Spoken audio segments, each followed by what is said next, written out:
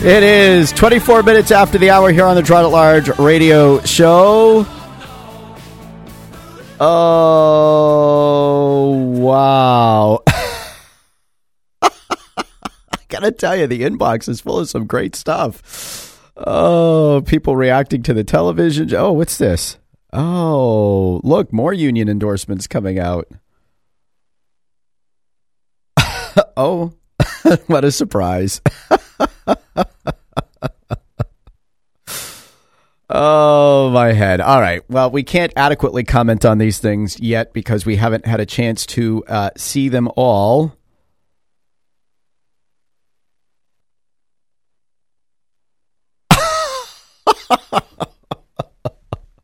Okay, this one I'm going to answer because I think it is going to be, I think we can talk about this.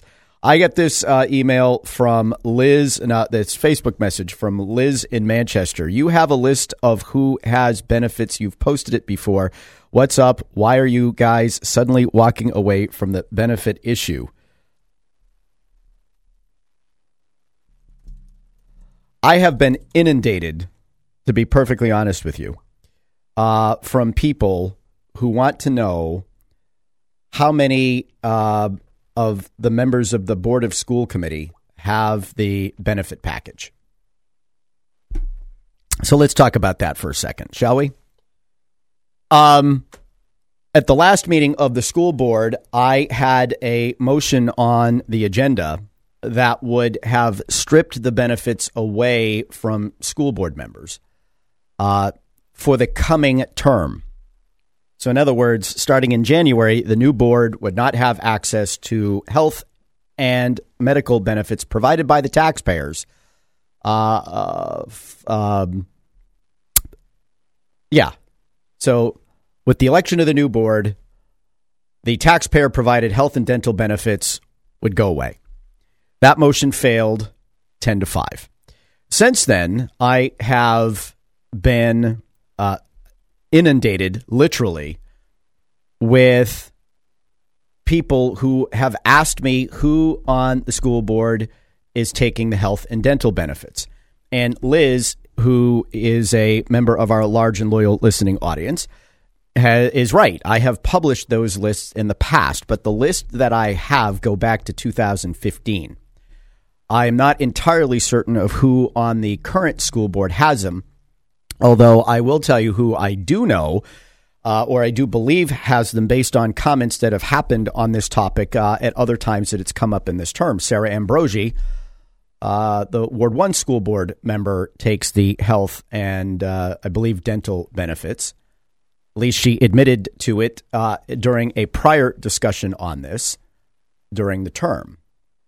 And at the time, she mentioned there was some sort of financial hardship. I don't know if husband lost a job or whatever the case may be. But, or maybe was that in the prior term? The timelines are a little foggy. So I don't know whether or not she still does have them. So let's walk through. But, the funny thing is is there a fight now? The term of some upset, because she said, well, now if we vote if this passes, then I'm going to have to go home and tell my husband we don't have health insurance anymore. Well, for what? Not for nothing. You live in a $1.2 million house. You own the $500,000 plus house that you used to live in before you bought the $1.2 million house. You also own a commercial property. You own like $2 million worth of real estate. I think you probably can pay for your own health insurance. And if you can't, maybe it's time to sell one of them. Debbie Langton does not take them. I don't know what Mary Georges takes. I think she might just take the dental. I don't think Leslie Want takes them. I know Lisa Freeman doesn't take them.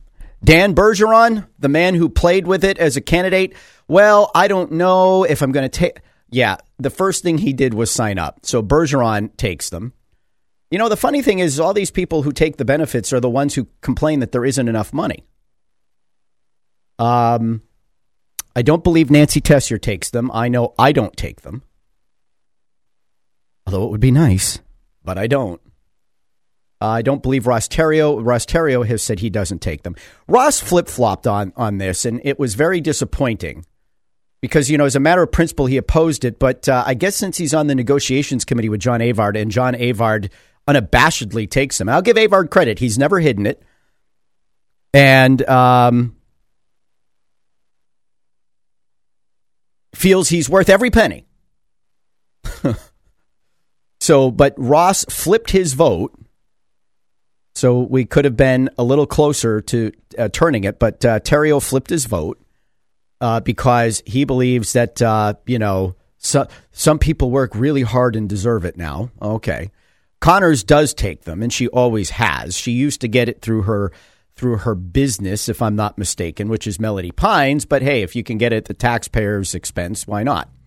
Beaudry does not take them. I don't know if he gets them through his wife who works for the school district or if he gets them through the state as a retiree. He's a retired fireman, and he retired at a time where the pension system provided a subsidy to retirees for their health insurance. Avard definitely takes them. DeRozier at one time took them. I don't believe she still does. And Van Houten at one time took them, and I don't know if she still is taking them. But, during not the last discussion where I made the motion, but during the prior discussion, when it came up, I basically said, look, I threw it out there and I said, I don't think people who are taking the benefits should be voting because I think they have a personal financial interest in it. And I think it's questionable as to whether or not that's a charter. But I said, if nothing else, you people should, who are taking them, should in the discussion or before the vote, disclose whether or not you're taking the benefits so people know whether or not you're voting in the hopes of continuing to take benefits if you're reelected. And Dan Bergeron, Ward 6, said, file a right to know request if you want to know. And I said, the right to know request is on its way. Now, I never actually filed the right to know request.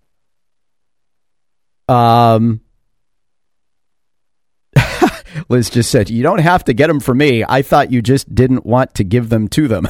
No, I want to give them. But what I'm trying to do, what I've done, what people who have asked is I've told them where to send the email to ask and what to ask for. Because you know what? If they see it coming from people other than Rich Girard, then maybe they'll get the hint that there is a broader interest in this. So that's sort of the method to my madness. I just started doing that, I think, a day or two ago, which is why probably Liz is prompting here, because people who have put up posts on Facebook and tagged me on them, I have gone and said, send an email to Pam Hogan, Director of Human Resources, asking her for the following.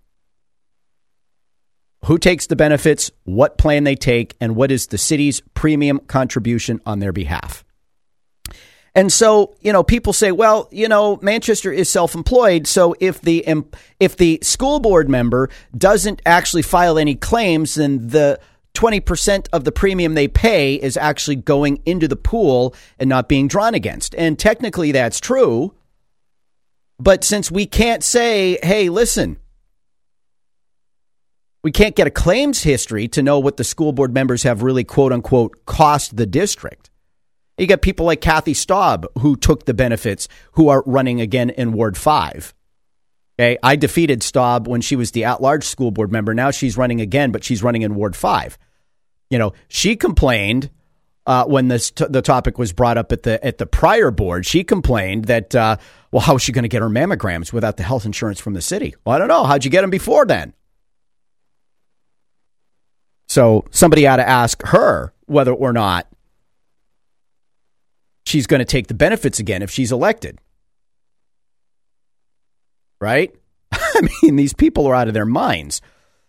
So the trouble is, if you have someone like, and I'm not giving away any personal medical information. Anybody who's watched a school board meeting knew that there was a period of time when Erica Connors, and she had a skiing accident, terrible injury to her leg, surgery, therapy, et cetera, et cetera. Who knows what that cost? But that's why you have insurance, right? The whole idea of insurance is you assess risk, You have everybody pay into a pool of money that is then used to pay the claims of people who file. The whole point of insurance is you have fewer people making claims than you have people paying for the insurance, right? So the only way we have to assess a sort of financial impact is to determine premium amounts. Now, a family plan in the city of Manchester costs almost $30,000. How's that for a fine how do you do? And school board members pay 20%. So that means the taxpayers on a premium basis are on the hook for $24,000 for every family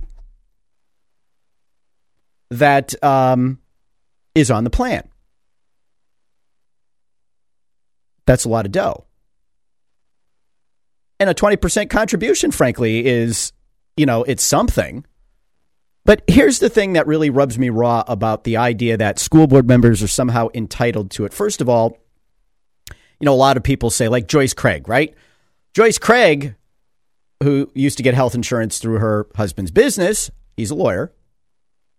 She dropped her health insurance, her privately held health insurance, when she found out, I didn't know we could get health insurance from the city, paid for by the taxpayers. Okay, I'll take that.